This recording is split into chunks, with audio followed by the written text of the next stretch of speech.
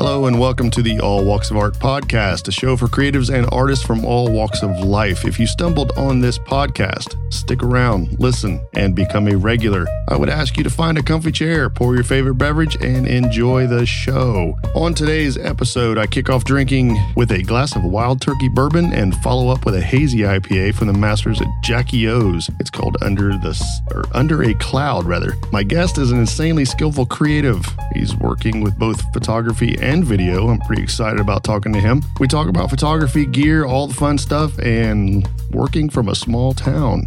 So without any further delay, let me welcome to the show photographer and videographer, Gunnar Barnes. Hey, how's it going? It's Happy good. to be here. It's awesome. We had a little bit of pre-show banter here. Got going with some things. It's pretty good to have you on the show. I would love to have you in the studio, but with COVID and everything, it's just best we probably don't just yet. Oh, yeah. So For sure.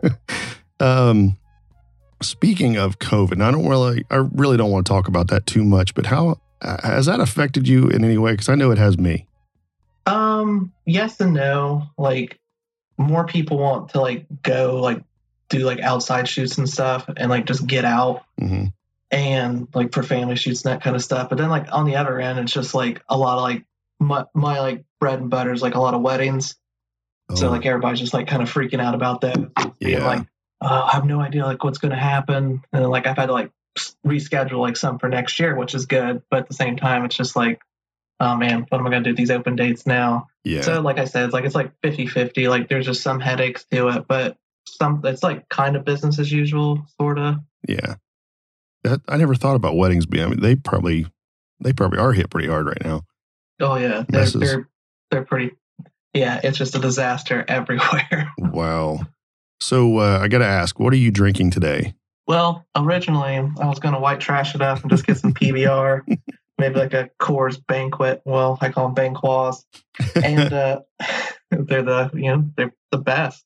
But I kind of forgot that I had some blueberry vodka and some my girlfriend has this drink tutorial book how to make these certain kind of drinks.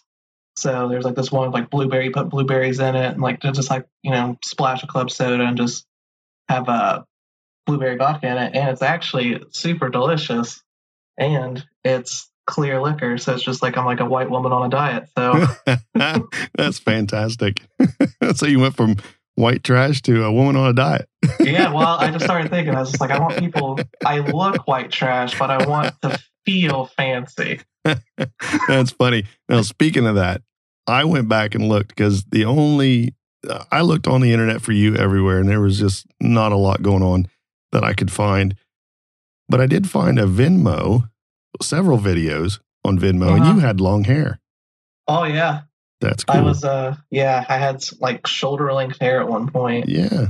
And, people, I used to get not a bragging session or whatever. I guess it'd be a humble brag, but one time I was in Kroger, it was right when I was I think I was 20 when I had super long hair, and I was in Kroger getting groceries, and this woman comes up and hits me on the shoulder, taps me on the shoulder. I was like, "Hello, hi," and she goes, and she starts grabbing my hair and playing with it. She goes, "You have the nicest hair I've ever seen on a man." She goes, "And I've seen a lot of hair," and I was just "Oh." I'm "Thank you." It is a little creepy. I'm just trying to buy some salt and vinegar chips, lady. Please leave me alone. Well, she should have bought your chips. That's what I was sitting there. I was just well, these groceries aren't going to buy themselves, lady, for a lock of hair. Nice. So I'm having, I'm going a little bit, I'm going to call it like a Boilermaker. I'm starting with Wild Turkey, and I'm drinking it from a rocks glass. I pre-gamed a little bit today. Probably shouldn't have. My wife always says, you got to give it a rest, man. You always drink so much in an hour show. It's And then, of course, there's so many other things I do on Sunday afternoons that go with drinking that, well, it's just not good for me. But then the other beer is a 7% limited release from Jackie O's. I always want to call it Under a Sun or Under the Sun, but it's actually called Under a Cloud. It's a pretty good little hazy East Coast style or New England style IPA. It's quite tasty, actually. A little tangerine flavor in it, and maybe a little bit of pineapple. Jackies can do no wrong. No, really. they can't. They can't. They're good manufacturers of beer. Yeah, they know their craft. That's for sure. Yeah. So I kind of want to get into some different things, and one of the things I really want to discuss is working as an artist from a small town. I know personally it can be hard to do your pricing in a profitable way as a business, and it's tough to find clients. I mean, you just don't have a large population. Yeah, the population is just not real big, and it's kind of difficult. What have you done, I guess, to kind of combat that? I mean, you're everywhere. I do see that. I do know that you're just really hustling, which is really cool. But I'd like our listeners. They're all artists for the most part in different ways. And what are you doing that helps you kind of expand on that? I think like what I've kind of done is like my professor who taught me, like my mentor in college, said that like freedom lies on the other end of like discipline. Mm-hmm. So with like, especially in a small town like this, where there's like, I mean, there's so many great photographers in Chillicothe, and it's like within Ross County, there's 77,000 people. And then within the city, there's like what, 25,000. Yeah. And like what I've like kind of done, like kind of separate myself is just like if you're selling art, you're a business person, because like there's like you have the creative side, but then like 85% of it's just like literally going on like marketing yourself. Like even if you don't think something's good, like you just like kind of push if you want to make money as an artist. But the thing that I kind of like I've done, and like I kind of tested it out to see if it would work, but like I've just like kind of been myself, and hasn't like really, I don't put on like a facade really to sell stuff. Like if you meet me, I'm just kind of like the way I am. I don't really have like everybody has like a business face sort of, but like, I'm just like kind of like, oh, hey, how's it going? Like just the apps, like I'm the same with everybody.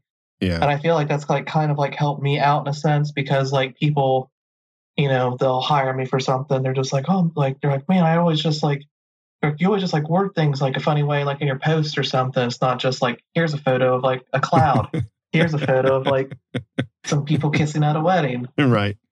I think it's important too. I mean, we already have enough Chase Jarvises, honestly. I mean, we've got Chase for one. For those listening who don't know who Chase Jarvis is, he's a fantastic photographer and teacher, entrepreneur and all that. But, there's something to be said for being yourself. And that's the thing. If people identify with your personality, it's typically better to have people who like your personality and work with them anyway than it is to have the other way around. Oh yeah, I think it's like, well, it's like I think and it took a while. It wasn't just like immediately I started doing that and it was just like, oh, okay, I can do this. Like it took years of like just kind of like, it's weird to like kind of cultivate yourself. Yeah. In a sense, because like you're already like, I'm like artists, I think, already struggling with the sense of like, okay, I don't really like my art most of the time. Are other people going to like it? And then when other people start liking it, you're just like, well, do I even still like this? And you're trying to sell it and you're like, I hate the way that I sound. Right. I sound like a used car salesman. Like, please. Like, that's true. Yeah, like hire me for a wedding, please. Yeah. I have bills. I will be sleeping in my car. So you mentioned basically curating your work. I find it personally difficult to niche down and say, I'm only going to paint this or I'm only going to paint that. And it was really tough for me to pull away from photography because I really enjoyed it. And I loved working with people. Most of the photography that I did was commercial and editorial. Nice. And as I got going with it, it was like I was always gone, always away from home. And I relied on everyone else. And it seems like the bigger the budget, the less creative freedom I had. And I just got to thinking, I've always been a painter. So for me, curating myself in that regard, it was, I had to cut the photography out of it and see how I can use photography as an artist for me being a painter. So basically, for me, photography and videography is all curating and creating content of me being an artist. So, oh, nice. Have you ever felt like you had to kind of stop doing something in order to focus? Yeah, for sure. It's like, so like I started off like in the video world. Like I started like just doing like a lot of videos in high school, and then I went to school for videography to like learn how to be like, make movies, documentaries and stuff. Mm-hmm. And then I got DSLR, which like I got it to shoot video because like at the time, and since then they just become like, standards of just like, they have great video capabilities and everything.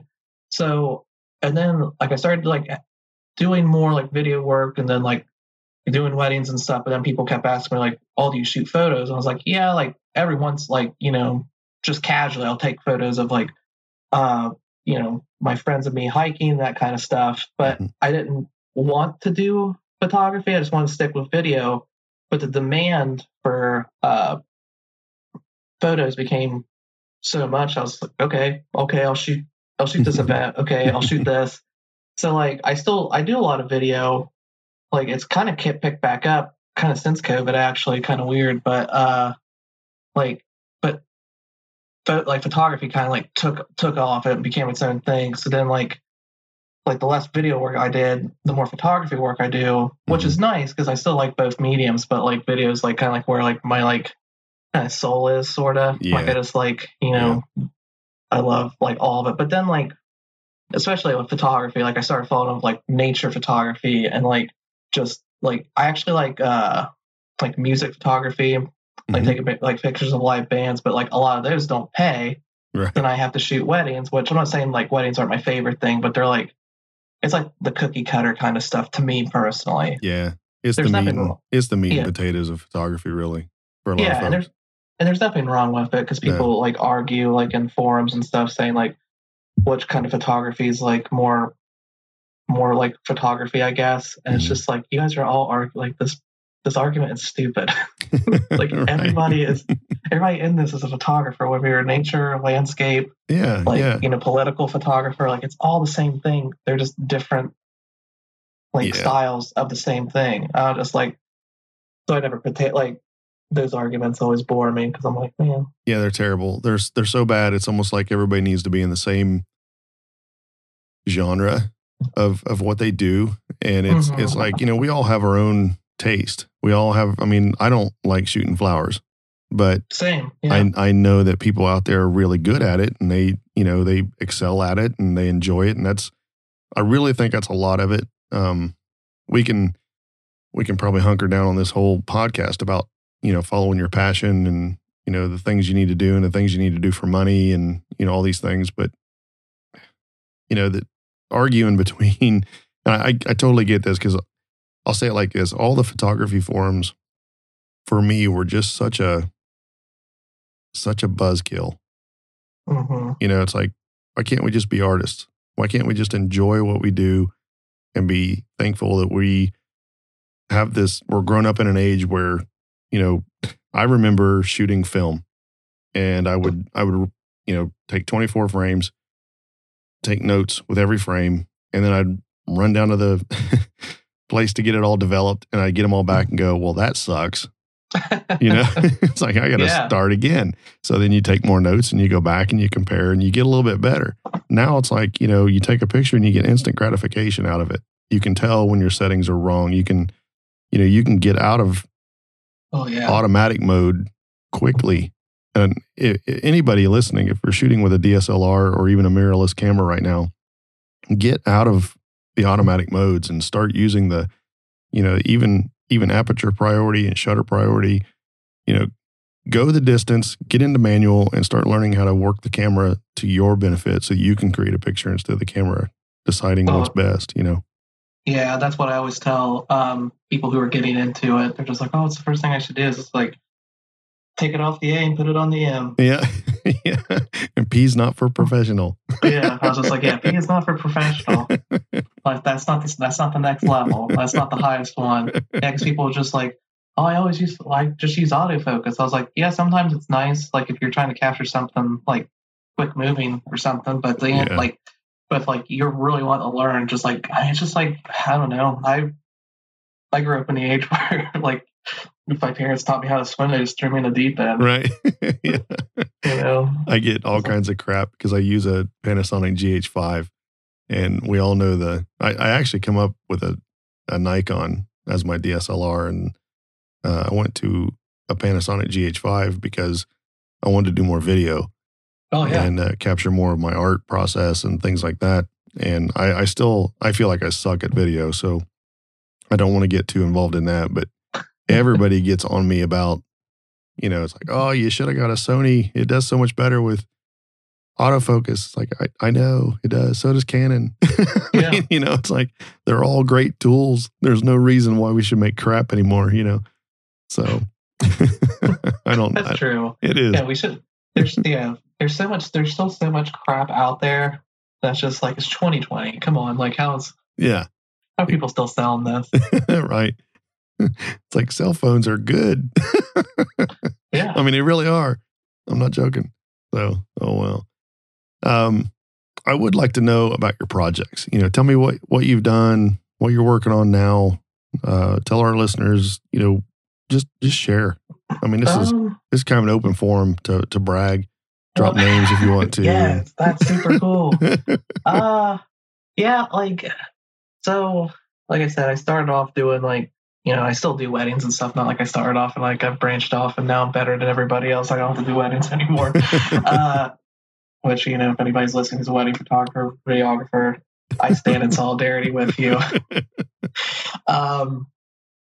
So like one of my favorite things, like some of my favorite stuff I've done is like I've taken like a lot of like music photography and stuff. Like I shared this thing that like when Chillicothe had Paper City Music Festival, which was put on by like Dennis Foreman and Mark Secoy, and it was the last one they had, and I got to meet Anderson East, which is like kind of like a southern rock band, and I got to like drink like whiskey with him and stuff because I'm pretty close friends with Dennis, so like I had my camera out and like I just got free tickets and I couldn't make it because I was working, and I go back and he goes, "You want to take pictures backstage?" I was like, "Yeah, that'd be super dope." Yeah. And then like ended up hanging out and doing that, and like just those kind of things, like those moments, like being able to just like be on stage and take photos of this band, and like it was like the last day at Paper City, so there's probably like a good 70 people I think out in the crowd. That's awesome. And those guys were just like so electric and everything. And then just like even doing stuff like that to like one of my favorite things I've done was I did a lot of photo and video work for our current mayor, Luke Feeney. Yeah. His first during his first term, like did like a nice commercial. It was like the actual like first thing that's ever aired on TV. That's awesome. For me. So like people were like would text me like they like because it was on Horizon. Mm-hmm. So when people at Horizon could see it, but like people would text me, they're like, "Man, I just saw your commercial on TV." And I was just like, "Man, that's so cool." Yeah, it is. It is. so then like everything going from there, just like do it. Like I worked with the city again, like worked on like recycling when the recycling program was first implemented. Did a couple videos and helped just revamp like their website and stuff, and that was a fun experience just because like I was like working as like a government employee and like helping like create these commercials and like just PSAs about like the recycling program because it was it was not super confusing, but you're implementing this huge lifestyle change on people. Yeah. And the city wanted to actually be proactive and be like, okay, let's get these people ready to learn.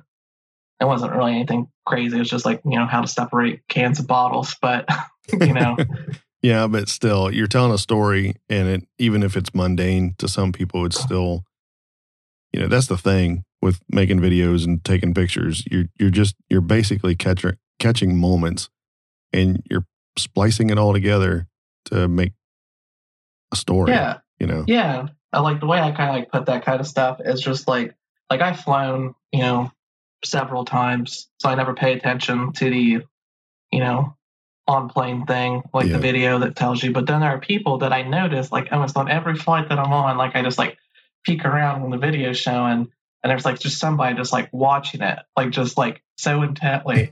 Yeah. And they're just like, okay, like what if I do land at the ocean, even if I'm just flying to Chicago? There's no way I'm going to. I'm that guy. Well, the first time I flew, like I was like, I had my notes out on my iPhone. I was just like, okay, this string pulls this thing. Dude, no lie. We were coming back from San Francisco. I got to tell this story. I went out there to do some photography and see some things and all that. And back in 2014, basically, we are flying back and we were supposed to land in Chicago at 10 p.m. And I was going to get a flight from there to Columbus right after that, like 10:30, I think it was. And our flight got diverted. You could tell he was making all kinds of turns, the pilot. Man. It was like, oh, crap. So I got on the internet and I noticed that there was just storms all around us, big ones. Yes, this was June 2014. And I'm looking down at the clouds thinking, those are massive thunderheads. Massive. And we were literally 30 minutes late on our descent. And I knew we had went way around all kinds of things just to get where we are. So then I get a notification from Expedia telling me that all flights were grounded and that my flight was canceled. So I'm like, this ain't good. Jeez, yeah. So it's real bumpy coming in, right? Just like real bumpy. I'm thinking, man, I'm glad I watched all them videos. I'm glad I paid attention. Yeah. And I took the window seat on the way back. And as we're coming down the runway, we're sitting over the wing and I'm looking down the runway as we're approaching it. So the plane had to be at a 45-degree angle. Had to be. Yeah. Coming in. It was not landing straight. We hit so hard, kudos to that pilot because I don't know how he kept it on the runway. And it was kind of scary. It really was. Oh, yeah. And we get off. We're rushing around. The wife had just had a stroke prior to that, so she was not able to walk real well. So she was in a wheelchair, and we're running around O'Hare trying to get someplace. Yeah, it's such a fucked up place. So we're flying along. We're pushing everywhere. I'm like, I don't know what I'm going to do. I got to get to work tomorrow. And this sucks. I work evenings, so I mean, I had all day to get home, but I needed to sleep. We left San Francisco, and it was beautiful and wonderful weather. And we show up in Chicago, and it's like Armageddon. So here I'm sitting there thinking, what the hell are we going to do? The only place open was McDonald's, so we stood in line for like 2 hours to get something to eat, and we were literally sleeping on the floor to get out of there. And one of the guys, we got a blanket from some of the people who work there, and they were saying, yeah, we put out 5,000 cots and 10,000 blankets. It looked like FEMA had come in and just said, here you go, it's a disaster area. And it was like just total mayhem. That's insane. It is. It made me never want to fly again. Definitely not to Chicago. See, I have so many war stories about Chicago. Like the last times I flew in there, I fucked up the airport. It's a pitiful excuse. They should just get rid of it. Oh yeah. It's too big. It's just like the last time I was there, I was flying to California and I took like super early morning flight because I'm a ridiculously cheap and I'll just basically fly on like just some old Vietnam like war plane. It's like half the wings falling off. I'm just like $50. Yeah. I get 2 carry-ons. It's a plastic seat. I can watch Look Who's Talking on the plane. Whoa. Sweet.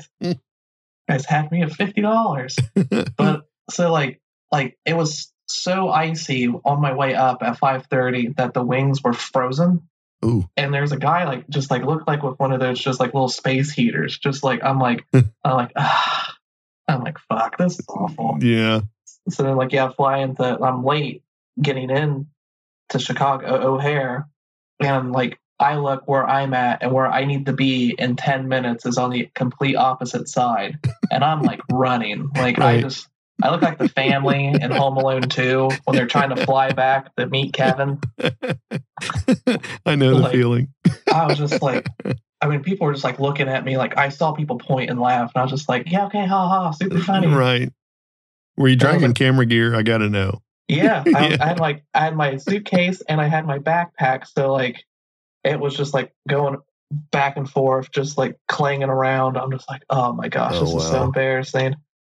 I've literally Like, bought clothes on my destination so I could pack more camera gear in the overhead because I don't want to put it anywhere. I don't want them to handle it. I want to take it myself. It's like, don't touch my shit, you know? what me and my girlfriend's been doing when we travel is we just take one suitcase so I can bring my own bag as a carry on. People just like, are you serious? I was like, hell yeah, I am. Yeah. I mean, I can really identify with that whole Meet the Fockers thing where he was, you know, take it from my kung fu grip because you're not getting it, you know. Oh yeah, there's one time where I actually got to go do some video and photography work down in Guatemala for a nonprofit where they go down there and just like they build homes and stuff. Oh yeah, I see those pictures. Those are fantastic. Thanks. Yeah, that was like one of those like huge like eye-opening things where like I always tell people if you have a chance, do something like that, like do it, because just like it's just insane to experience like a different culture. Yeah. Other than yourself. But then like I remember this was super funny because like I had my bag and I speak Spanish, but like I don't know, like I can there's no way I could speak it there. Yeah. And they're just like, I don't think your bag's gonna fit. And I already flew there knowing that it did. And this is like when we were leaving, and I'm just like, yeah, it definitely fits. They're just like, sir, like they're like, you're not gonna be able to take this on the plane. And I was like, the hell I ain't. Right. And like we were able to fit it like normal. They're like, okay, like yeah, it fits. I was like, yeah, I'm on the same exact airline. Yeah. And then I was in the line, just like they're checking my passport. And the guy looks at my name. He looks up at me. He goes, "Is your name really Gunner?" I was like, "Yeah." He goes, "That's badass." It is. And there's just people like in Guatemala. There's just like armed guards everywhere. So even they laughed and then like gave me like a nod. I was just like, "Man, I'm the coolest guy in the Guatemala City airport right now." That's great. Like yeah, it's just and then like the people who like I was working with. Like one of the guys came up to me, he goes, did everybody just compliment you on your name? It's like, yeah. It is a badass name. I love it. Thanks. Yeah, my mom named me after Ricky Nelson had twins. Yeah. And I'm named after Gunnar Nelson. I did not know that. Yeah. Well, I always share this like one picture of Gunnar Nelson. He has like the super long blonde hair. Right. And he's pointing. And then I always tell people, I was like, this is when my mom was just like, she saw that picture and then she was pregnant with me and I have a twin brother. And she goes, yeah, one of them is going to be named after this guy. And the picture's just so dated. Yeah. And there's nothing wrong with it because, I mean, they don't make bad music. I just like sit there like look at that picture sometimes because I found it and I like made fun of my mom because I like my name a lot. I think it's super cool. Yeah. There's nobody else really named it. But then most of I was dating a lot, like around a lot, and girls would always ask me if like my parents are super into hunting. Right. And then they hear like they're like, oh, you have like an Appalachian name. I was like, no, I don't. And they're just like, you even sound Appalachian too. I'm like, damn it. Right. There's no getting away from it. There isn't. It sucks. People who don't live around here don't understand. Yeah. Then I can sing a Tyler Childers song really well just because I sound super Appalachian. Right. Our grammar's not bad. You don't understand it. Yeah. Because like my girlfriend's from New York, so she is always she pronounces things differently, but then I just butcher everything that I say, and she just looks at me and she goes, was that English? That's great. Yeah. Fun times. It is fun times. So I've got quite a few influences that really it's funny being a painter. One would think I was only influenced by painters. But in the modern age, I'm heavily influenced by videographers and cinematographers, even directors. Oh, really? Yeah, I love them heavily. Some of the movies, like 1917 is a good example with Roger Deakins. Mm-hmm. I'm totally amazed with the look that he gets. You know, I know a lot of it's grading and all that too, but even the lens choice, the aperture choice, I mean, all these things really play a big part in what you're seeing in the movie. And I know that the director has a major hand in that. I got to know, you know, who influences you as a photographer and videographer? Oh, man. Like, I don't like, I have like influences like in my work. Like, I'll, my main thing's like music, like something will drive me. And then I'll probably like just see like a really, like you said, like I'll like watch a movie Mm-hmm. and like just like like I was just talking about this yesterday with a few friends of mine and talking about the movie Drive with Ryan Gosling in it. Oh yeah. And yeah, we were all hanging out yesterday and the song it's called like Real Human Beings. I forgot like the name of the actual artist escapes me, but it's like got this like really cool like 80s synth pop thing. And like ever since then, like if I would jot something down, like because I have like a notebook full of like and things notes on my phone and everything that are just like different premises for like videos and stuff that I've always like wanted to do, but just like, you know, once I find a time to like actually sit down and do like a, you know, like a passion project thing, like music's very heavily like influence is a huge influencer for me. Yeah. So then like I'll put like, you know, Real Human Being 80s synth pop like kind of style song here.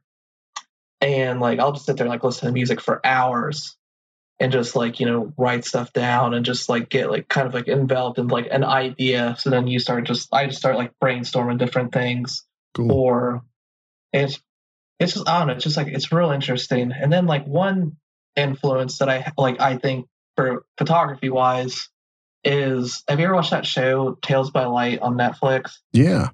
Yeah, like that, like the way that guy that I think his name's like Rylan like Abersom. I forgot. I think that's the guy who creates it and directs it. And it's just like the people he gets are just so interesting. Yeah. And they're just so like they're bigger than life. Yeah, and like they're people that no one really knows who they are. Yeah. Because people always talk to me, they're just like, "Oh, I bet you're like a huge fan of like Annie Leibovitz and stuff." I'm like, "Yeah, she's cool. Like, she's not like definitely one of my favorites. Like, one of my favorite photographers actually is Jeff Bridges." Oh, really? I didn't know he was a photographer. He has a film camera, and he takes pictures. You should look it up. There's a bunch of pictures that he's taken across all his movies, and just like they're just so like perfect. I think this is just me because I'm a huge Jeff Bridges fan. Yeah. So like he just the framing and the composition of him are so good. He has like this like kind of like selfie with him and that's so cool. What Sam Elliott sitting at the bar like in the Big Lebowski. And it's just that's my favorite movie. Yeah, it's up. It's probably like one of my all time favorite movies of all. Like I've seen it so many times and I can quote it back and forth. We had White Russians on the last episode for Paul. Oh, poor Paul. He discovered a drink he loves, and I got him trashed on last episode. It was great. White Russians are dangerous. They are. Even my Amazon guy, every time he brings like cables or whatever it is he brings on Sundays, it seems like he was every time I walk out, my hair's long, my slippers are on, my robe is on. I'm drinking a White Russian. I'm like, I really got to get a life. I don't know, man. It sounds like you're living the dream. I'm able to answer the door like that. Shoot, you mentioned your process. It's driven by music. That's pretty cool, really. Tell me more about your process. I mean, your gear, everything. I mean, I think everybody listening, I really hate to drop gear and say that gear matters because in my mind, gear solves a problem. And Mhm. it's not so much that this gear will make you a better photographer or better video maker or director or whatever it is you do. I really think gear is designed to solve a problem. And if once you get past the basics, I think you tend to learn, hey, this gear would make things easier for me. Not better, Yeah. but easier. So kind of go there for us if we can. Yeah.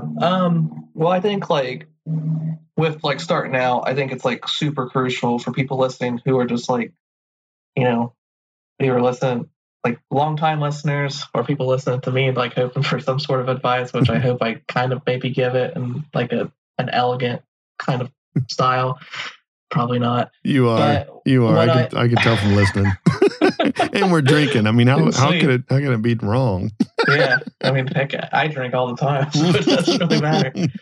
But yeah, this is just an excuse. Right. But what I tell people all the time, like at first, like I mean, like within the first, like even if it's like a hobby that you want to do, then like maybe take this on to be something that you can make money, blah blah blah.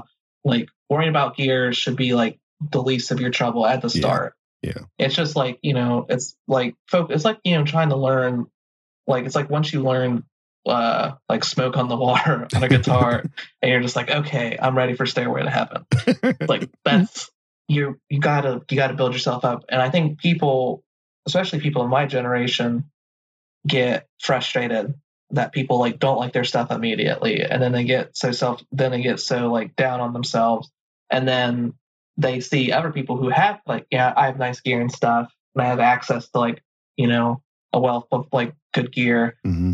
And I think people just like, oh, well, I wish I could take pictures like you. It's just like, well, you can. Like 90% of any photo is just like setting up the shot, and then like the rest of it is just simply pressing the button. Yeah.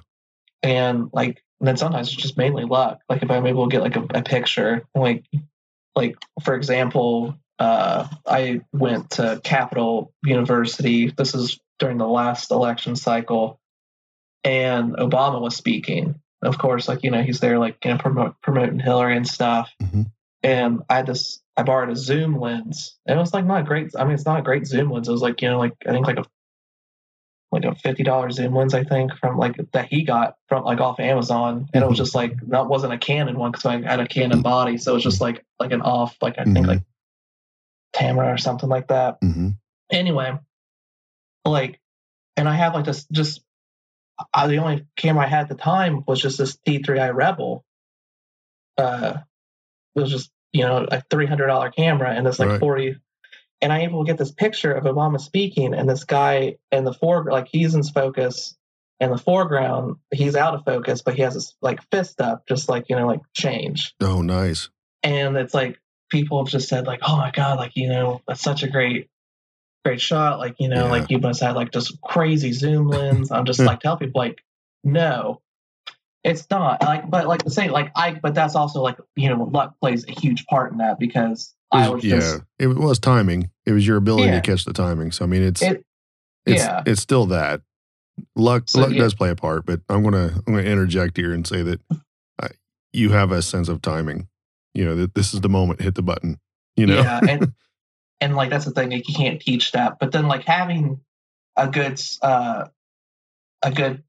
equipment and good just practice with that good equipment is like that separates you from like a novice, that separates you from like a hobbyist. And then like again, there's nothing wrong with hobbyists. There's nothing wrong with people who like just like want to take pictures. Like because people have talked to me and asked me like, oh hey, like because they get like I think people get like nervous asking other photographers or any people in the art medium kind of like asking them for suggestions on things, because then I think that people think that I would think that they're getting my knowledge and then going to use it to turn a profit. Right. Because they're always just like, I promise I'm just taking pictures of like my family. I'm like, what? Without my permission? Yeah, right. A rising, I always got to say this too, a rising tide floats all the boats. If a hobbyist can bring something to the table and you can learn from it, by all means, we all are in this together. Really, I'm a very big firm a very firm believer of all that. I know competition is high. I get that. But at the same time, unless we let our egos get out of the fucking way, we're never going to be what we want to be. Oh, exactly. And I think, like, especially in the art field, it's just like it takes a village. Yeah, absolutely. It's tough in a small town. It's so. I mean, we kind of talked a little bit about small town here for a minute, but in a small town, it's really, it's almost dog eat dog, and everybody's wearing Milk-Bone underwear, right? And it's kind of like it's hard to share. As originally when I started talking about, okay, I got to get some local people on here because I've talked to other photographers and chefs and comedians and all that kinds of stuff on the show, but I wanted to do something local, and that's when you came up. I watched a video that you made with Tara Gillum. Oh yeah, doing the cocktails, which I love, obviously. Oh, but nice. Glad you're a fan. Right. I subscribed yesterday, to the channel. Oh, nice. So yeah, that's awesome. So I got to thinking, I got to get somebody else in here. And you mentioned a while back about doing some, photo walks and things like that. And it really made me harken back to the days when I would go to Cincinnati and do photo walks down there with folks that were total strangers to me. For the I can't remember now it's the National Photo or International Photo Walk. Oh, Scott Kelby does for Kelby Learning or Media or whatever it is. Oh, okay. I started doing that, and it was fun. It was a lot of fun just walking around. I had more fun doing that and meeting with other people who were not pretentious. It's like, hey, wow, you're going to share your knowledge freely. This is fantastic. Let's hang out. And then, over a drink or over some food. And to me, this is how we grow, and that's, you really struck a chord with me when you were talking about some things here, and didn't mean to cut you off really, but you're fine. It's one of the things where I just really feel like as creatives, we have a golden opportunity here. We're living in a golden age of technology. Everything's out fixing our problems. It's making it easier. Why are we not focusing on the art and not kind of letting go of the ego a little bit? Because I really feel like the world needs artists. The world needs people to be creative, Oh, yeah. I mean, like there's this, I follow this like Geek Quote Instagram account, and Stephen King said, like, just especially during like the COVID stuff, if it wasn't for creatives, like people would just be, super bored and like killing each other. Exactly.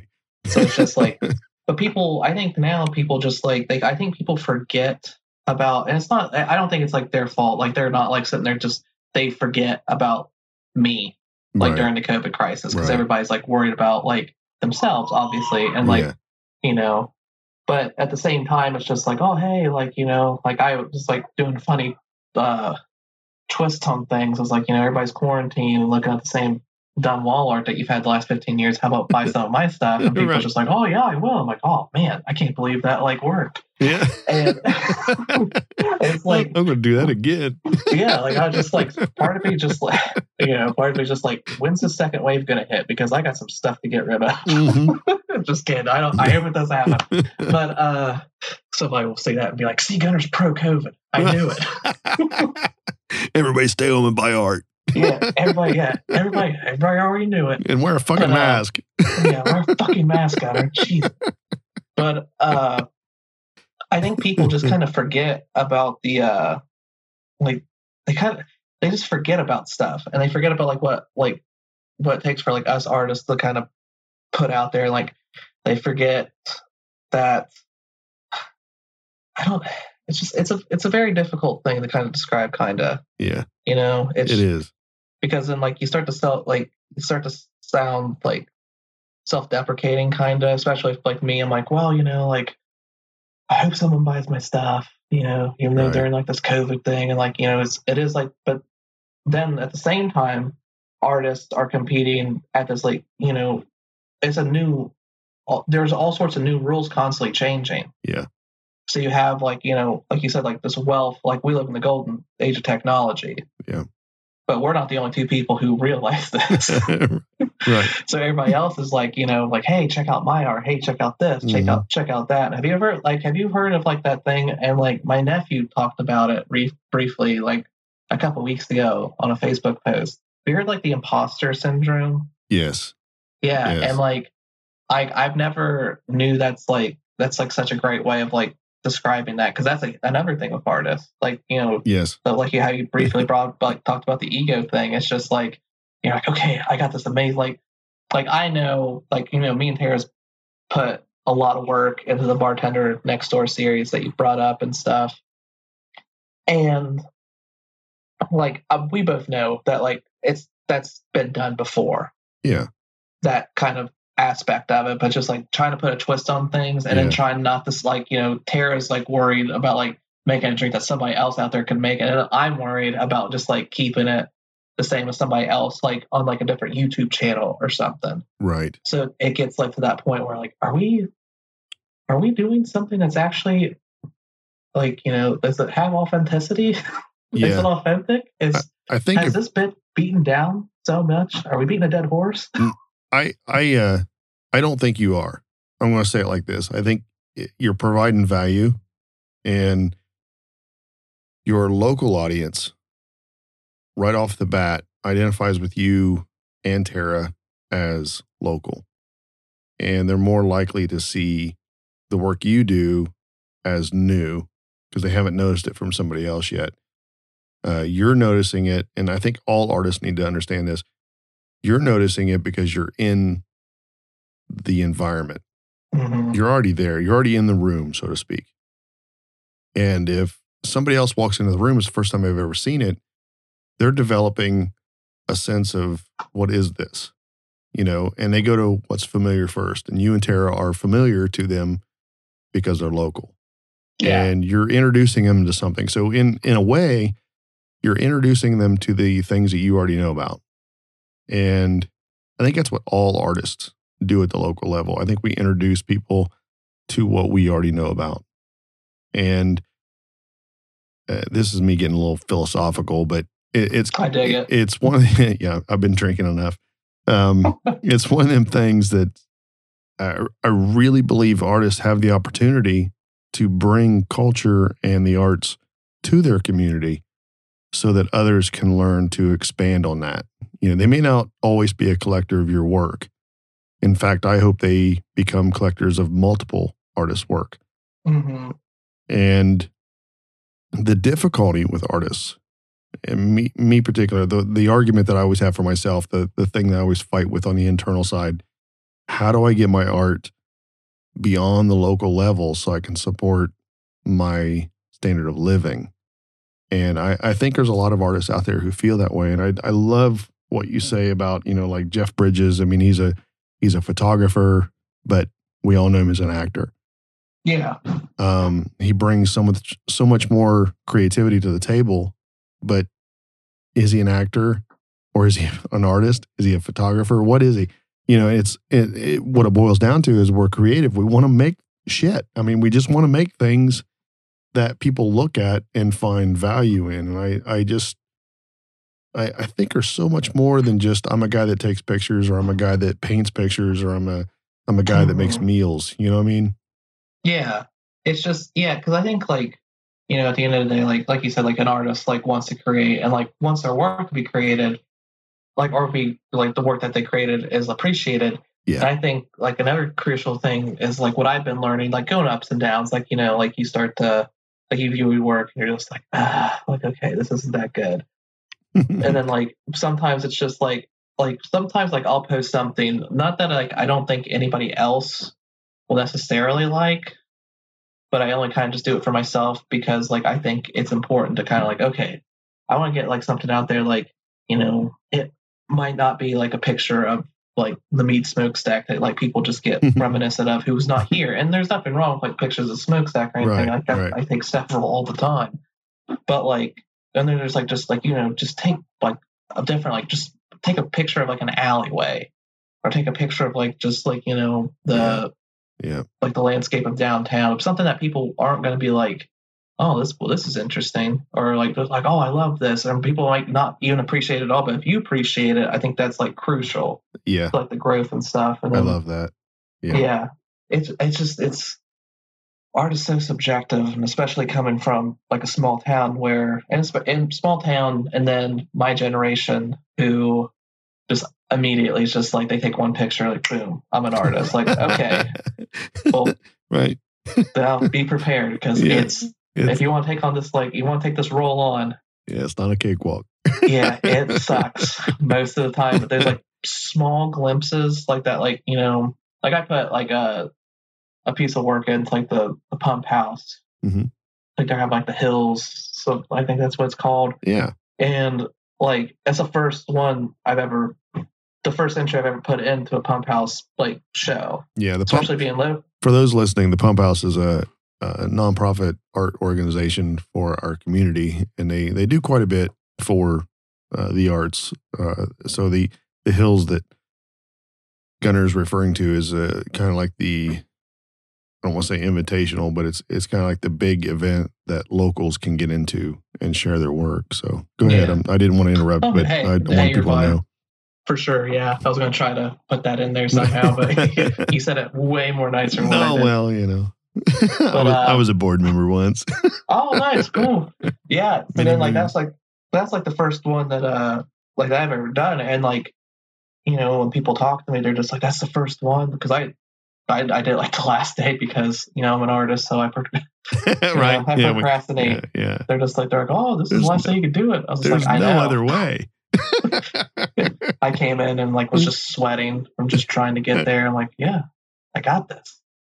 But like it's nice just being able to like put in that, and like I don't know if I've won or not, or like won anything, or I don't know who won, placed, or did, but like everything there was so good. And like all the like, there's some people I'm familiar with. Like I saw, of course, like some of Patrick Sims' work, which he's like an amazing painter. Yeah, he's got some pretty cool style. Yeah, and like just seeing everybody else's stuff, I'm just like, man. And I don't know half these people. And like that's the crazy thing. Is just like there are so many there's so many different artists within this area that like even just stay like to themselves. I don't know if they're older and they're on Facebook, or they're younger and they're also not on Facebook, because I guess I'm in that sweet spot where I both have a Twitter and a Facebook. Yeah. Where most people, like younger people, don't have a Facebook or something. But like it's just so intriguing. Like there's so many talented people here that I feel like nobody even knows who they are. Oh, it's fucking crazy. Paul and I talk. Paul, my guest host, who isn't here this week, but we talk about this all the time. It's like we got pro musicians who come out of this area. People who've went on and toured the country and made a living making music. We've got people who made a living selling their art. It's absolutely insane. And we're not even part of for everybody listening, Chillicothe is not even part of a metro area. We are literally an hour away from the closest metro area, and very much Appalachian. It gets even, honestly, it gets even worse the farther southeast you go. I really feel bad for anybody down there trying to make anything. I mean, if you're not digging coal, you're nothing. It's the way it goes. I hate to say it that way, and no offense to anybody listening from those areas, but it's really, really hard to, especially when you start raising your prices to a level of where you need it to be to support your income. Yeah.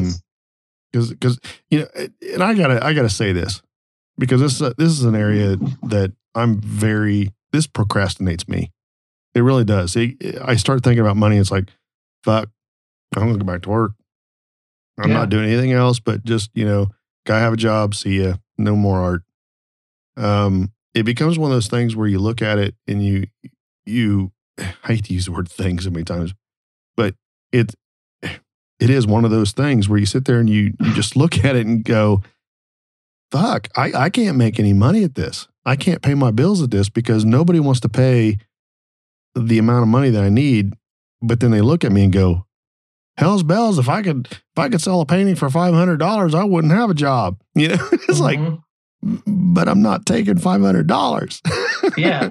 I got to pay taxes on that. I got to buy materials for that, And people just don't, I think like that's the thing earlier. It's like kind of like getting off, like I'm briefly touching on. It's just like people just, they look at that and they just see me and they're just like, oh, like, $1,200 like for like a wedding. They're just like, oh, just for that. I'm just like, man, I'm there for like 10 plus hours. Like I'm driving, like I'm going, like I'm raw editing everything. I'm like going through like, touching up, doing certain stuff. And it's just, like I've always been the person, like I think just mainly because like I've, made art, my life, like basically a lifestyle that like I'm when people start talking like, oh, these people like, Burger King employees need $15 an hour. Just like, yeah, who cares? Just if it's there, let them have it. Right, exactly.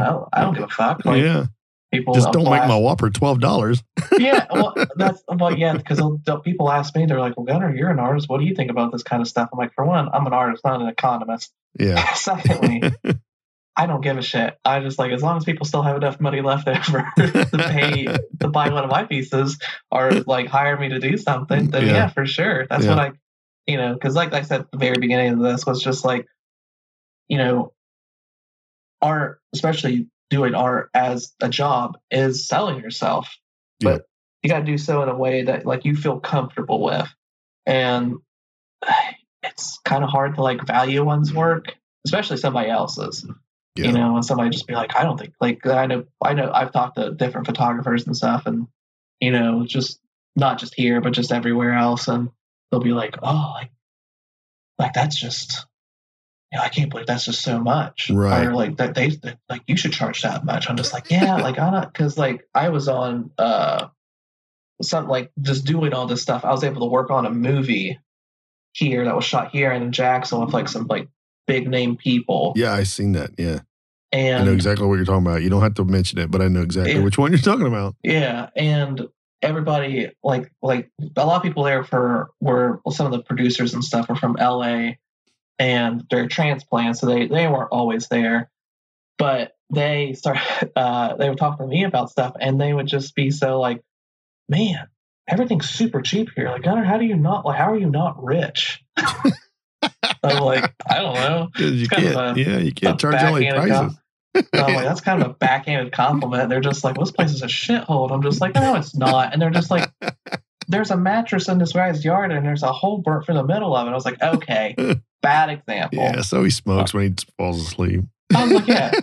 But like, from those people, we have conversations back and forth and they just be like, well, you should like really raise your prices, like LA prices, like that won't work here. Yeah, it won't.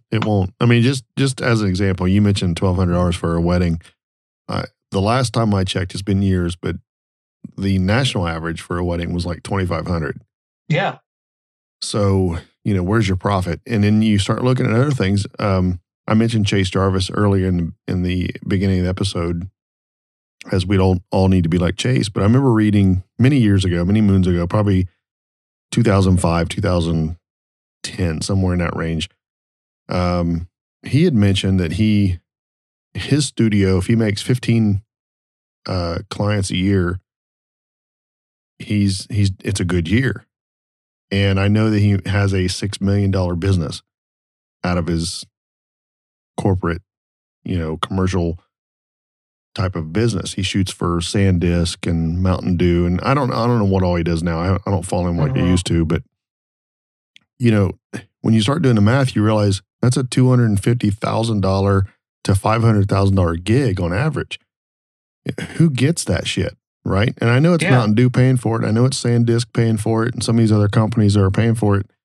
And I'm not asking people from home to say, I got to pay $5,000 for a wedding. But I know there's people in Cincinnati that charge 10. Oh, I to know. do a wedding. So I know several. Yeah. It's frustrating, really. Oh yeah. I mean, it's just like, it's extremely frustrating because you start to look at it and you're like, okay, like here, like, and like Cincinnati's only an hour and a half away from, Chillicothe. Right. And, and that in Cincinnati, like hits like that tri-city area, right. like just hits everything. Right. So then like, of course, people there, because like one of my my oldest and like best like childhood friend like lives there, and his fiance is like always just like, oh, just like come down here and like give your like business cards out and that kind of stuff. I'm like, yeah, like I would like to, but then at the same time, like I'd have to like double because I can't charge them the same amount that here because Right. like there's certain things where like people there just like they fork over money because the cost of living is like a little bit higher, so they have more money at these other places. And that's like one thing for like listeners listening in, like about like pricing. Like you almost have to do different pricing for like just different demographics. You do. And people just kind of don't see that. Just like, yeah, anybody like McDonald's can charge, $1.29 or whatever, how much it is for like, a McDouble or something because they can. An artist can like, I can charge like $130 for like, an 18 by 20 photo of like the smokestack. But then somebody like from Columbus wanted it, I'd be like, well, I can probably double it because, they can probably afford it. And like you start to think like, am I like shicing people out of money? Like not really. If like there's a market for it, why not do it? Right. And that's the key. The market in this area is just not there. Yeah. I struggle with, as an artist, I struggle with that a lot because I hear my mentors are always saying you need to sell 20 paintings a year and make $400,000 from those paintings. That'll give you enough money to pay off any kind of debt you might have. You'll be able to pay your salary. You'll be able to pay your insurance. I can't sell 20 paintings at $20,000 a piece locally. Mm-hmm. I just can't do it. I've got artwork in my stable that's upwards of $5,000 that's already done, but I don't even show it here. It's one of the things where there's no point in putting it in a show or a local store because people here would just lose their minds. It'd be like, who is he? Mm-hmm. And I feel like we're not alone. We're not in this little microcosm of the world that says the prices can only be this. I know there are people around the world that feel the same way. If you're a painter in India, I know you're not going to get the kind of money you're going to get from LA. I get that. So you kind of have to have a price point, and it's ethically weird to say, all right, if I'm going to put this painting in LA, it's going to be more money than it is in Chillicothe. And you really can't do that because ethically, again, it's just weird. So I do it on size. Photography, I don't know. I really don't know how to handle that. It's a tough situation, but pricing is just stupid all together. I hate to say it that way, but it is. It's just like that's what like like kind of brief keep going back to. It's just like when you're starting off and you want you have a good portfolio and you're just like, okay, I feel like I can make a decent amount, probably still have a part-time job doing something else. It doesn't matter. Like as long as like I think you hustle and stuff, that's the important thing. But and like you're true to yourself. Yeah. But just having like constantly like have like you're doing your work and you're trying to promote yourself and it's like trying to stay like ethical and everything. Like, it's in the sense of like, am I worth this much? And then you start to do like the pricing stuff. And it kind of takes away from like the artistry kind of. Yeah. Because you're so worried about one piece like that you think like, I got pieces where I travel like, like I said, travel to Guatemala. I didn't pay for that trip. So that I didn't really have to like, do anything where, okay, I got to sell this to like, make up for this like plane ticket or, like insurance, like on my camera, just in case like, something gets stolen or broken in a different country.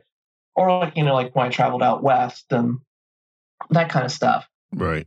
You start to think like, okay, like how many like, 18 by 20s or like 16 by 10, like, like those different sizes. And you start to think like, and just like that business side, like it takes over like, takes over the left brain creative side. Yep. And you're just like, oh man, like, is this like worth it? Yeah, exactly. That's why I say that's when the procrastination starts for me. I just freeze. I start thinking I can't make anything. Yeah, and it is frustrating. I think it's important to like, you being an amazing artist and just like you saying that's like, that's that's a good thing to hear, because like I think so many artists are like in that sense, like are like that. Yep. Because it's impossible to not feel that way. And Well, it's probably like that with any other place. Like if you're like a freelancer, yeah. Yeah, like no I'd say matter that's what. right. Yeah. And to bring us back on what you mentioned earlier about the imposter syndrome, I always feel like a fraud, no matter what I do. I can put a price on something and say, well, that's fair. I don't typically price on time, because I know people just they look at it and go, why I only make $17 an hour. How come you're getting more than I am per hour? If that painting only took you 20 hours, why am I paying so much? So I don't really price that way, but there's a moment in my own brain, in my own thought process, where I sit there and go, am I really doing this right? Am I really thinking the way I should be? But I know I am, because I look at how many hours are available in the studio. I know how much time I have, the podcasting, just if I were to break it down to one thing, I want to do videos. I want to do my blog. I want to do these other things that are just all content creation. And I take pictures all the time of the shit that I do. But even the blog takes, the podcast takes a lot of time. It's like, we're doing this. I'll have probably 2.5 to 3 hours of actual production time in this. And I've got probably an hour to 2 hours of pre-production time. And I'll have every bit of 3 to 5 hours of post-production time. And I'm not making really any money on doing a podcast. I don't do ads yet, and that's not a big deal, but that's not really why I do this. For me, the whole podcast thing is about sitting down with other creatives and doing what I would do normally. We just publish it. That's the only difference. I love sitting down with artists. Go ahead. Yeah, I think that's like important, because like sometimes like it's just good to like go out and like, especially doing something like this, where this is like, I think this is very like therapeutic. Yeah. And it's just like kind of like because like I think most like you talk to more creatives than like what I do, like especially doing this. Like there's like very far and few between where like I actually sit down with another photographer or something. It's not that like there's like bad blood or anything like that. It just gets to the point where like everybody's so busy, I feel exactly. And then like we said earlier, there's like that kind of like that knowledge gap where people just start asking each other, like almost like gauging like how much more that you know than some. I'm not saying people here do it. Right. It happens pretty much everywhere. It's like everywhere. It's like athletes talking. Like I've obviously like I don't have the athlete gene, that's why I'm a creative. But me too. And I'm fat. I've got the quarantine 15, so it's all good. But just like here, like you hear two people like played high school ball together, like went and played division 1, 2, 3, whatever, right, basketball or football or something. They start talking shop, like, oh yeah, like I do this and this, and like sometimes like if I'm at a bar, just like at a party or just some sort of event, like I just overhear somebody talking, I'm just like, it's not too different than like what the creative thing is, because they start gauging each other. Yep. And it's just like okay, let's like, oh, like like Mike started off this way, like I started off this way. That's super interesting. And just like kind of going back and forth on that, because I think what happens with creatives, people just get too like focused on like whether or not the person's like critiquing them as they're talking about themselves. Yeah, and it's hard. Like, but I don't. It is. I think And it's cool too, because you and I we had some internet interaction through text and all that. We talked for maybe 10 minutes before we hit record on this podcast. But, generally speaking, here we are in a small town. We've never met personally, face to face. We've never talked face to face. And, we're having a conversation over a couple of drinks, and we're talking about art and creativity. And I hope anybody listening, I really hope they get some sort of value out of this show. And I know we've danced around a lot of different things. And if you're in a small town and you feel the same way, I totally get it. But it's really important for people to know that we we all struggle with these things. We all do, all the time. And I've met with people who make their living from paintings. I've met people who make their living from photography, and they feel the same way. This doesn't change. The amount of money you make it is not going to change your outlook on if you're an imposter or if you feel like you're an imposter. I don't know. What do you think about that? I think like when it comes down to like the amount, I don't think like really like money changes like a person per se, kind of like it just kind of depends on like whether or not like all these like outside influences kind of affect you. Really, the money doesn't. It's the people that come with the money, and it's those kind of like stigmas that come with it. It's like what affects the person. It's just like, you know, I just compare it to like acting. So you have somebody like you know, say like Justin Bieber or something, who like got a lot of money a lot of like really quick, and they like then you see him like kind of spiraling off the rails, kind of. Right.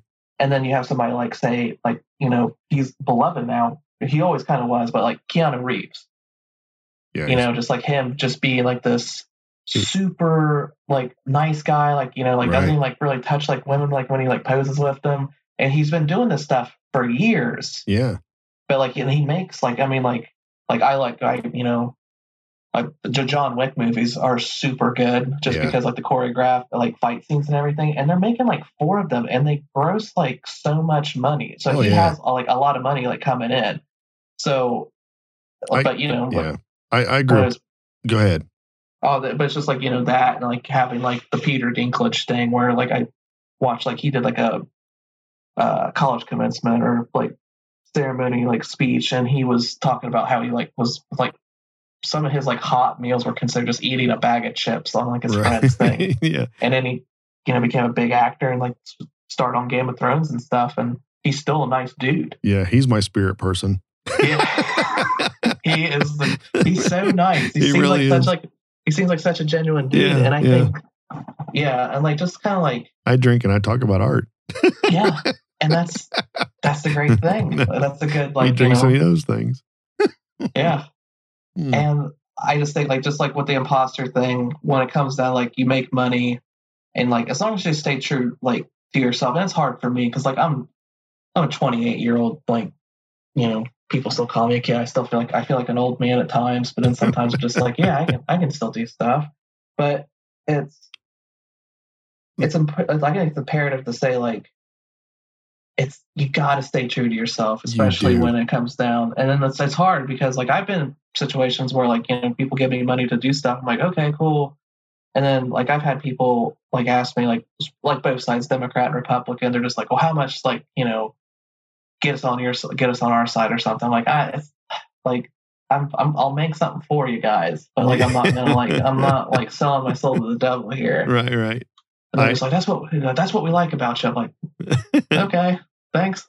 I think creatives, and I'm gonna speak probably out of turn here, probably get a little bit of hate mail from it, but I think creatives need to be a little bit apolitical. For sure. It's really difficult to play both sides of the fence.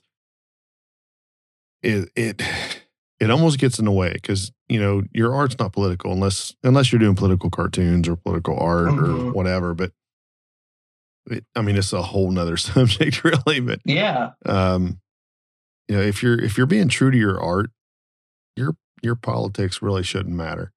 If they're hiring you to do a job, you know, it's kind of that way. But I see exactly what you're saying. It really has for some reason in this country, politics really has a division, and I hate that, actually. I wish it was a real balancing act to the point where instead of throwing mud at each other, we went back to the whole, let's see what we can do for the people. Because it is supposed to be we the people. And I personally wish we could just fire all of them. Sure. I think, and it's like, I'll ask you this. Do you think, like, do you get this a lot? Because I get it a lot. I'm not saying, like, you know, I am or not, but, right. Like, do people come up to you and just think because you're creative, you're automatically, like, super liberal? Oh, yeah. Absolutely. Yeah. So, like, it happens with me. Like, my views, like, you know, just like this will probably people, like, but people already know, like, I'm liberal in the sense of, like, you know, social stuff and everything else. Yeah. But, like, like moderate, like on a lot of things, because I'm just like, hey, like I'm not. Like, it's like weird that like people just automatically pigeonhole me into like a certain demographic of people just because supposedly liberals are nicer to creatives, I guess. Right. And I never understood that, because like I've had people like Republicans, conservatives on both sides. They're just like, oh, what? They're like, oh, you work with us? I'm like, yeah. Right. That's exactly why I think photographers and journalists in general, I think they need to be apolitical. And this is why I love Walter Cronkite as a interviewer and news person. He never took a side. It was always, let's publish the truth. And that's important. Yeah, and I think that's where we're at right now. We just have so much bias in so many different ways. And I don't want to get into political stuff on the show, but it's really one of them things where, to each their own, I guess. I don't really know how to say it, but as an artist, if you're creating art, make shit that makes you happy. Fuck everything else. Exactly. Honestly. And that's what I'm always screaming. Just like, if someone's like, like I said, bread and butter for me is like, weddings and like, those kind of like big shoots like that. Yep. If that's all you want to do and you don't want to like delve into like family stuff or senior portraits or that kind of stuff, cool. Right. If like I follow a lot of landscape and like, nature photographers, and that's kind of, it seems, I don't really know them personally, but they seem like they make a pretty decent living just doing that. If that's all they want to do and they're happy with it, then that's super cool. And it's not going to be like, I have super close friends who like, I'll talk to them about like, I'm going down to like, like New River Gorge, that kind of stuff. They're just like, why? Right. And it's like, there's nothing wrong, because then those same friends will just like, spend a bunch of money on like, go watch like an NFL football game. Right. And I'm just like, that's cool. Like, I don't like, it's whatever they want to do with their time, and they're like, what they want to do. But it's just like all what makes you kind of happy, especially in the creative sides. And then especially during like, not to kind of bring back COVID, but like, I think times like this is especially me, this has been a huge learning phase. I don't know if it's just because of COVID or it's, just because it's 2020 and 2020, it's just like, a garbage fire kind of year. But it's made me like look into myself and be like, okay, like what makes me happy as an artist, and what can I subtract from like my photography career that like kind of brings on negative emotion that affects the things that I actually care about. Because at one point, like, there's always negative aspects to everything that you do, especially something that you love. Yeah. Like, and seeing that kind of like, I was just like, okay, so I don't like doing this. I know this has to exist in order for me to create and make money and live this like hippie fly by night lifestyle that my mom likes to tell my aunts and uncles whenever they ask about me. You're such a bohemian. Yeah, they're like, oh, Gunnar will find his one of the like. I'll tell my mom, like, I'm like, hey, I like had dinner with like, Sherrod Brown, and got to talk to him and like take pictures and stuff. And like my aunts and uncles would be like, what's Gunnar up to? Like, oh, he's still figuring it out. That's like, art, man. We're all figuring it out. I was like, Mom, I had dinner with like the person who voiced Bobby Hill. I remember you got to, since we're bringing up moms, my mom, she passed away in 2013, but she was such a fun person to share things with. She's like, what'd you do over the weekend? I've shot photographs of Megadeth, Mom. We were backstage and we were doing some things, and Dave Mustaine is a really nice guy. She goes, I don't know who this Megadeth is. But if he's paying you, that's great. It's like, well, I'm not getting paid by him, but the magazine I work for is paying me a little bit, So, I just like that kind of, it sounds like our moms would have got along. My mom does the same thing. I was just like, he's nobody.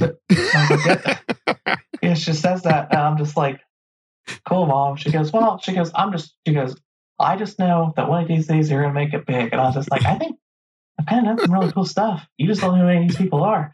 Right. And she's just like, she goes, sorry, Gunner. She goes, I don't read the paper. I'm like, I don't know what this All the means. paper. Yeah. It's funny. But it's just like, but like having that, like, so like just this learning time, I guess, with COVID has just been like, just kind of like an eye opener. Like I've been talking to like other like creatives and stuff, and like I have a friend that like lives in Washington. She's always like posting like photos and stuff, and just she goes, "Do you like this?" I was just like, "Yeah." Like, I mean, do you like it? Like, it's like that's the important thing. Like, I'm not here like critique people's work to a point where they're like going to be like crying on the ground, being like, "Oh my gosh," which that's not like I don't want that goal. I think like like because everybody's just like critiqueness is good, but just like critique, like like how I said the Simon Cowell kind of critique, where you're just like making fun of somebody just to make fun of them. Yeah, exactly. Or you could just be like, well, this needs some work, but I mean, like that's it. Yeah. But yeah, I think this time especially, and I don't know if it's like I said, COVID or just in the air or something, but it's like made me really want to be like a better artist and kind of like take the time to be like, okay, like kind of like just dust my hands off and just like get up from this like weird stasis, because it feels like it's like March 178. It doesn't even feel like it's September. I'm just like, it's still March, right? Yeah. When is this going to end? I'm like, exactly. And anybody listening, hopefully somebody else like feels the same way, because I think like a lot of other people have, especially in the creative department, because like my brother's like, he works maintenance at McDonald's, so I'll talk to him, and like we're different, like we're twins, but he's like just like a work got like blue collar, just like works, and there's nothing wrong with that. Right. So I asked him, like, how's everything? He goes, my life hasn't changed. I'm like, man, that must be so cool. Yeah. Oh shoot. Well, I with the way we're going here, I could easily make us a Seth Rogen. Listen to me. A Joe Rogan episode where we go for 3 hours, but I know our listeners typically only like to go about an hour. But with that, I want to go ahead and go into the last call, which is a segment of the show where I ask rapid fire questions and give all of you listening time to finish that drink. So, because I'm down to about a half a drink right now. I don't even want to tell you how many beers I've opened since we started, and nice. The bourbon. So yeah, I'm feeling pretty good. So, I got 3 questions for you, Gunner. Yeah. You have unlimited funds and have basically, let me just say, you have to make a choice to hire just one chef to make all your meals for 1 week. Out of the 2, who would you choose? Anthony Bourdain or Gordon Ramsay?